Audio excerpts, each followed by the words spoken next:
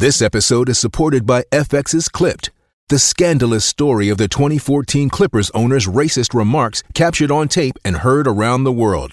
The series charts the tape's impact on a dysfunctional basketball organization striving to win against their reputation as the most cursed team in the league. Starring Lawrence Fishburne, Jackie Weaver, Cleopatra Coleman, and Ed O'Neill.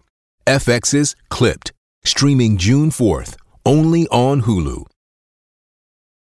Welcome back. Today it's all COVID related because that controls everything.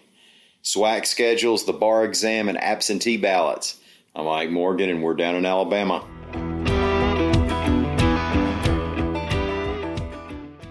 The Southwestern Athletic Conference is planning to move its fall sports to the spring, reports AL.com's Craig Stevenson. And yes, of course, that includes football. SWAC University presidents voted Monday to play all sports in the spring: football, men's and women's cross country, volleyball, and women's soccer. The SWAC, of course, includes Alabama State and Alabama A&M, which play each other in the annual Magic City Classic at Legion Field in Birmingham. So that means there are some Birmingham vendors taking yet another shot in 2020.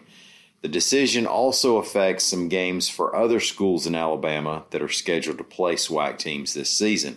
That means Auburn's opener against Alcorn State is off, as is Troy's game against Arkansas Pine Bluff and South Alabama's game against Grambling.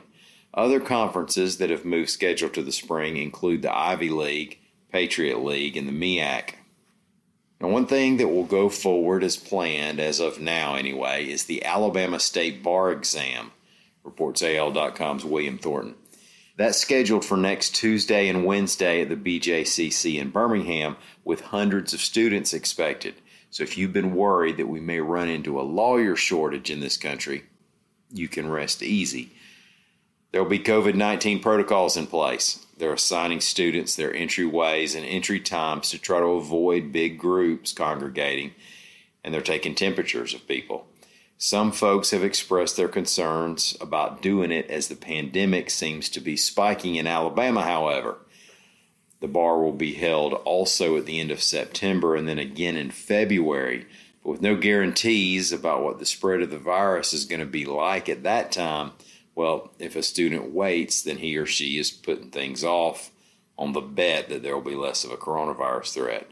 The test takers have to decide by today whether they'll take the bar in July or push it back to September. If you don't want to go stand in line at the Alabama polls this fall, you will be able to cast an absentee ballot, reports AL.com's Mike Kaysen. Alabama Secretary of State John Merrill extended the emergency rule that was in place for the primary runoff election. So now it applies for the November 3rd general election, which includes that presidential race right up top, so you know there will be a whole lot more people inside your polling place than there was a week ago for that runoff. What the rule does is remove the requirement that you have to give a reason for your having to use an absentee ballot. It says that if you think it's unreasonable to go vote because of the COVID-19 pandemic, you can just check off the line that says, I have a physical illness or infirmity which prevents my attendance at the polls.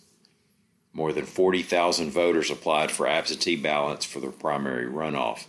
So there's no shame in it, folks. Especially if you're in a high-risk group, it might save you from having to stand around some dude with his mask down under his mustache. Those things can be tricky. Maybe we can use our I voted stickers to pin our bandanas up between our eyes. That's just one idea. Thank y'all for listening. We'll be back here again tomorrow. Until then, stop by and see us anytime you want to on the World Wide Web at AL.com.